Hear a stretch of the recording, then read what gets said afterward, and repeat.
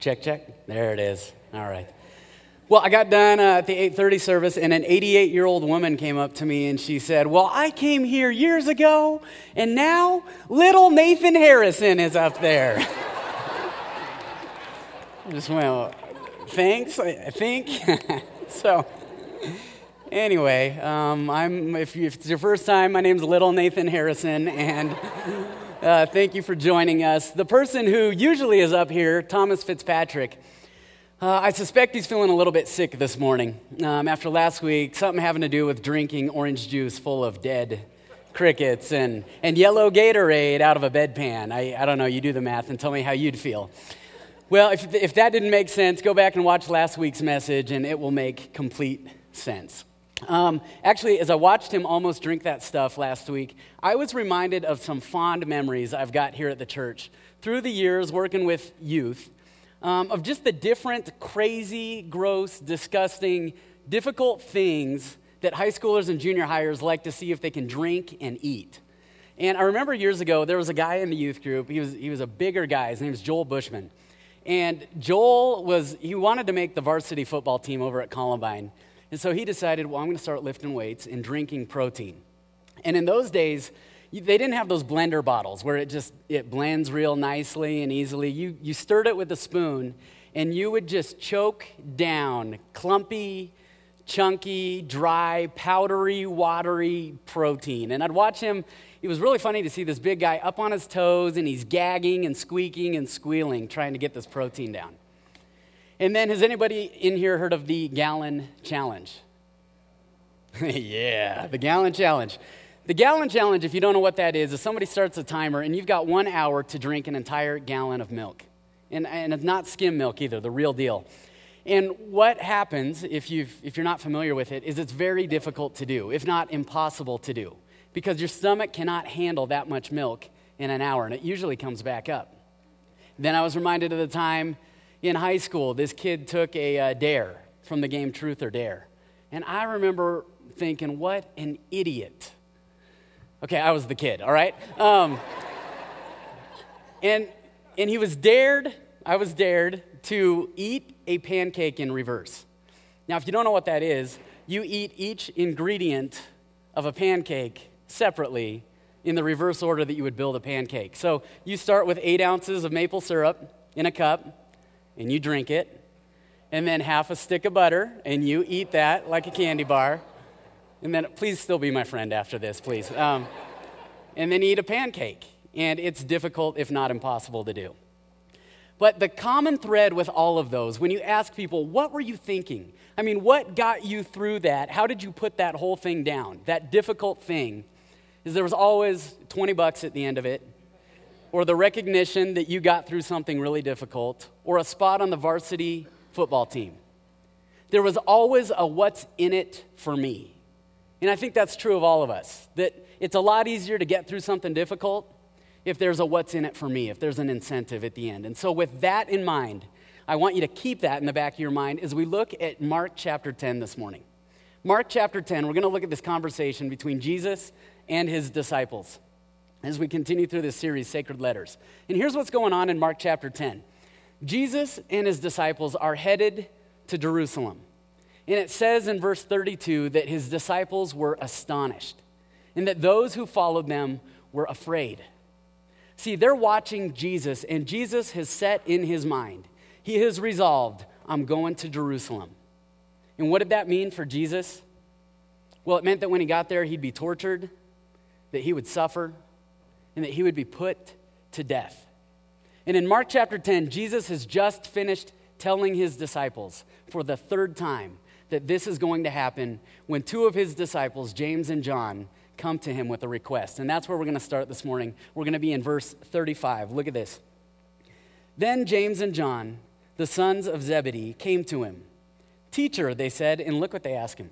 Teacher, we want you to do for us whatever we ask. Okay, that's kind of bold, isn't it? This is Jesus you're talking to. And James and John, Jesus has just said, he's just told you everything that he's going to give. And all you can think about is everything that you're going to get. Verse 36, Jesus smacked them upside the head. Sorry, I was daydreaming. That's what, as I read this, I was wishing Jesus would have done. He actually has so much grace on him. Look what he responds. What do you want me to do for you? So a surprising response from Jesus, followed by a very honest answer from the disciples. Look at verse 37. They replied, let one of us sit at your right and the other at your left in your glory. Does it sound familiar? Kind of sounds like a case of what's in it for me. That's that thing in the disciples and the thing in you and me that we look at what we go through and we say, what's in it for me? And they've got stars in their eyes. You know what they see in this? They see status, superiority, and a spotlight. That's what they see.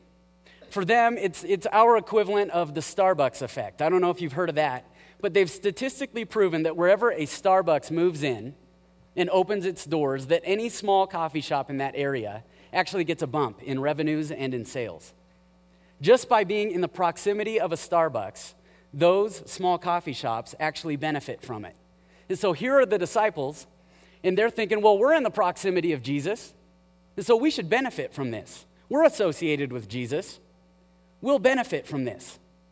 And what are they seeing? They're seeing status, superiority, and a spotlight. And who could blame them? I mean, think about the things that the disciples have seen. They've seen Jesus perform miracles. They've seen his authority. And they've heard him talk about this coming kingdom. And so they're thinking, there's nothing but great news in it for me. I mean, I'm really going to benefit from this. There's a big what's in it for me out of all this. And that's what we do too. You ever stopped and daydreamed what life would look like if it was just too good to be true? I mean, it's kind of ridiculous if you let yourself get carried away. When we imagine if there was nothing but great news in it for me, and we imagine what's in it for me. In fact, it kind of would look, if we were to see that today, it would kind of look like this. Watch this video. President Obama and Speaker of the House John Boehner took a hot air balloon ride together to discuss what their favorite color is. According to reports, they each said every color at the exact same time, then hugged and floated off into the sunset. Well, you better snuggle up, everyone. The forecast today says there's a 100% chance of puppy hugs. There's a new iPhone app out that helps give advice to people going through a divorce, but it didn't sell well in the stores. It appears that everybody is happily married. This just in. Stressed, spelled backwards, is desserts. Think about it. Republicans and Democrats have reached a deal to, quote, just be cool with one another. Great news for commuters. Traffic jams are no longer possible, especially where you live. Okay, on the count of three, let's both say what we're thinking. 1, 2, you're the coolest person in the world. Because there was no crime today, police have released this drawing of a frog on a skateboard. In local news, we can dance if we want to. We can leave your friends behind because your friends don't dance, and if they don't dance, well, they're no friends of mine. Today's forecast sunny with a 100% chance of fun. Earlier today, a bank was robbed. And by robbed, I mean hugged. And by bank, I mean koala bear. And finally tonight, that girl who broke your heart in high school is sorry. She realizes now that she let you slip through her fingers. As it turns out, you were the best thing that ever happened to her.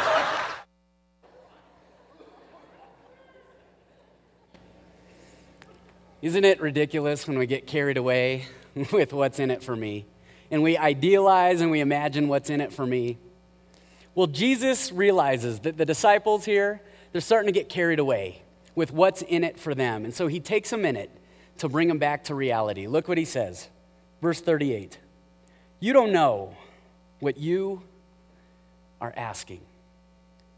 He's saying, James, John, you've got these ideals in mind that come with following me and being associated with me, but that's different from the reality of following me and being associated with me. And then he asks them a question. Look at this.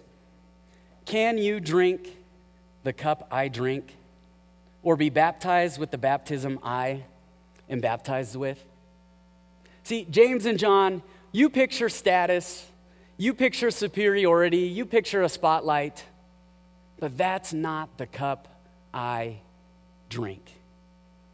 can you drink the cup I drink? And then look at their answer. Verse 39. We can. We can, they answered. Now, I don't know if they answered that confidently or if they were kind of nervous as they answered that, but you can bet that any confidence they had as they answered this went right out the window after what Jesus said next. Look what he says. You will drink the cup I drink and be baptized with the baptism I am baptized with. But to sit at my right or left is not for me to grant. These places belong to those for whom they've been prepared. See, disciples, you think and you idealize about the cup I drink, the status and the superiority and the spotlight, but that's not the reality of the cup I drink. The reality of that cup is that sometimes it's going to feel like trying to drink a gallon of milk in an hour. It's going to feel like trying to choke down clumpy, chunky protein. The reality of the cup I drink is there's not always a what's in it for me. There's not always a what's in it for me. A few years ago, ABC News, they conducted a survey across the United States of teenagers. And it was just one question. They said, could you do the job of President of the United States of America? Do you know how many teenagers said, we can? 62% of teenagers said, we can do the job of President of the United States of America. And they cited 4 main reasons. Listen to these reasons. Number 1, living in the White House. Number 2, riding on Air Force One. Number 3, constant Secret Service protection. And number 4, meeting with and eating with different world leaders. Now, I don't know about you, but that sounds like a severe case of what's in it for me. But the thing the teenagers couldn't have seen was the reality of the job. And Time magazine, actually not too long ago, captured the reality of the job of President of the United States. And they took pictures, they compiled pictures of presidents before their term as president and then later in the term or afterward. Look at these pictures. You've got Jimmy Carter. Can you see how it weathered him from the start to the finish? And then Ronald Reagan. And there's not a huge difference there. Look at George Bush, George H. Bush. He aged quite a bit. Okay, next up, Bill Clinton. Look at that. And then there was George W. Bush. And finally, Barack Obama. See, the thing that the teenagers in that survey could not have seen, and that these men could not have seen, was the reality of the job, the effects of having to deal with things like the Cold War, the Challenger space shuttle explosion, and dealing with a nation who saw that, the Persian Gulf War, 9/11, ISIS, Ebola, a country divided. That's the reality of the job of President of the United States. There's not always a what's in it for me. And so what Jesus does is only Jesus can do. He's shifting their focus off of what they're focused on and onto what he is focused on. And he's going to tell them the reality of the cup he drinks. Look at this, verse 41. When the 10 heard about this, they became indignant with James and John. So they're doing the same thing you and I would do. We'd look at them and say, how could you? Jesus has just said he's going to Jerusalem, and he is going to die, and all you're worried about is where you're going to sit. It's all you care about. And then I love this. Look at verse 42. Jesus called them together. Jesus called them together. You know what Jesus realized? Is you 10 other disciples, you're not mad that they were so insensitive to what I'm going to go through. You're mad because they asked me before you did. You heard that phrase, it takes one to know one? See, we're often experts at seeing in other people the very thing that we need to deal with in ourselves.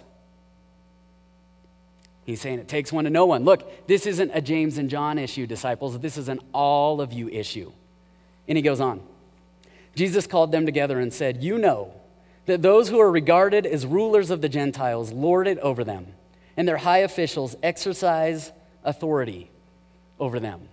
In other words, when you look at the Gentiles, you know what? There's something in it for them. There's something they get out of it. Look at verse 43. Not so with you. Not so with you. Instead, whoever wants to become great among you must be your servant. And whoever wants to be first must be slave of all. See, the cup Jesus drinks is a cup of serving others. And it's not just a cup of serving others. Look what he says in verse 45. For even the Son of Man did not come to be served, but to serve, and to give his life as a ransom for many. See, the cup Jesus drinks is a cup of serving, suffering, and sacrifice. And so he's shifting their focus. He's saying, look, when you look at that cup, I don't want you to think what's in it for me. I want you to think what's in it for them. It's a cup not of status and superiority and spotlight. It's a cup of serving, suffering, and sacrifice.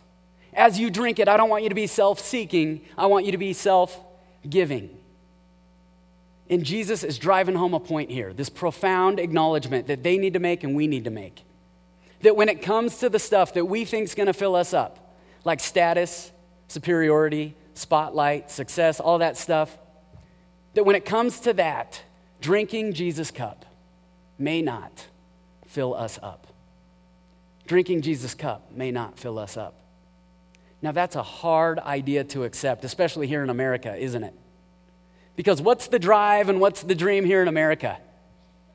Status, superiority, spotlight, success, security, centered around myself.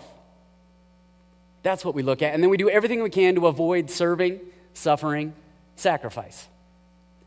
See, you know the cup we want? We want this cup. We want the Stanley Cup, don't we?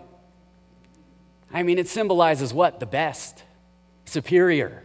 You're the top. We want that cup, or we want the coffee cup. You know, you drink that first thing in the day, and it fills you up, gets you going, feels good. Or we want that overflowing cup, where we think, well, I'm taken care of. I'm good to go. I don't know about everybody else, but I'm good to go. I want that overflowing cup. We want a cup that fills us up. And Jesus says, no, I drink a cup that pours you out. Now, let me ask you something. If somebody were to set the cup of status, superiority, and spotlight here, and the cup of serving, suffering, and sacrifice here, who would choose that cup? Who would choose that? Well, Jesus would. And Jesus did. Because Jesus looked at that cup, and he said, you know what? It may not fill me up. There may not be a what's in it for me, but there's something more at stake here. And we find out what more was at stake right after this conversation with the disciples. Mark tells us that Jesus and his disciples, they went to Jericho. And they were leaving Jericho, and this large crowd was gathering. I mean, you can imagine. This was a crowd that had heard about what Jesus had been doing, but they'd also heard where Jesus was going. And a lot of them probably imagined he was going to Jerusalem and he was just going to take over. He was going to turn everything upside down, and this kingdom he'd been talking about, it was finally going to be here. And so this crowd may have been excited, and there's a buzz growing about him. Have you ever been in a large crowd that stayed totally quiet? Not for long. And the reason that's significant is because Mark tells us that there was another noise. Underneath the buzz and the rumble of this crowd, there was another noise, and it was the cry of a blind man, of Bartimaeus. See, Bartimaeus had also heard about Jesus and what he'd been doing and who he was, and he had heard that Jesus was going to be passing by. So he started crying out to Jesus. He said, have mercy on me. Jesus, have mercy on me. Have you ever tried to get somebody's attention in the middle of a really noisy crowd? I mean, it feels kind of hopeless, and it's kind of frustrating. But he's crying out anyway, and to make things worse, there are people in the crowd who are screaming back at him. Mark tells us they were rebuking him, telling him, close your mouth, be quiet. Jesus is busy. He's got other things on his mind because he's focused on Jerusalem. And you know, they might have been right. I mean, think about what Jesus is going to do. We know now, looking back, that he was going to the cross. And if we were alive in that time, knowing that, it'd be easy to think, well, Jesus went to the cross to die for all the people who lived in the world at that time. The Population Research Bureau, they estimate conservatively that about 50 million people lived in the world at that time. And so we'd think, wow, Jesus went to the cross for 50 million people. Today, in 2014, 7 billion people live in this world. So when we think about Jesus dying on the cross, we think of him dying for 7 billion people, but it's bigger than that. Jesus was going to Jerusalem to die for the sins of all man for all time. The Population Research Bureau, again, this is a conservative estimate. They say if you were to add up all the people that they think ever have walked this earth, that total would be 56 billion people and counting. That's who Jesus went to the cross for. And so you could understand if he was totally focused, knowing that that is what was hanging in the balance. And despite that focus, despite the noise of the crowd, look at verse 49. Jesus stopped. Jesus stopped and said, call him. I mean, if you're one of the disciples standing there, you got to be thinking, what? Yeah, call him. And look what they said. So they called to the blind man, cheer up, on your feet. He's calling you. Bartimaeus, I know there are 50 million people living in the world right now. Jesus is calling you. Nathan, I know there are 7 billion people in the world right now. Jesus is calling you. Church and people everywhere, 56 billion people and counting have walked this earth, and Jesus is calling you. Whoa. I mean, if you were Bartimaeus, what would you do? Would you not throw everything out of the way, jump to your feet and go to him? Go to Jesus, ready to do whatever he asks or whatever he tells you? Well, I'm not sure any of us would be ready for what Jesus said next. Verse 51, what do you want me to do for you? What? Jesus, I should be asking you that. Jesus, knowing what you were going to go do at Jerusalem, I should be asking you that. Why are you asking me that? I did not come to be served, but to serve and give my life as a ransom for many. See, this question that he asks Bartimaeus here, and the question that he asked, it was the same one he asked James and John. That's the question of a servant. Here's Jesus in the midst of his suffering, going to be a sacrifice, serving a blind man, serving me, serving you. This is Jesus drinking his cup for all of us. Can you imagine? And what is the blind man's response? It's not for status or superiority or success. Look what he says. The blind man said, Rabbi, I want to see. Jesus responded, go, your faith has healed you. And you can't miss what happened next. Mark says, immediately he received his sight and followed Jesus along the road. Luke tells this same account in his gospel. You know how he ended it? Immediately he received his sight and followed Jesus along the road, and all who saw it praised God. See, this is the thing that Jesus knew. He said, look, the cup I drink, it may not fill me up. There may be no what's in it for me, but there's something in it for others. See, drinking Jesus' cup may not fill us up, but it points others up. Drinking Jesus' cup may not fill us up, but it points others up. You want to know how I know that's true?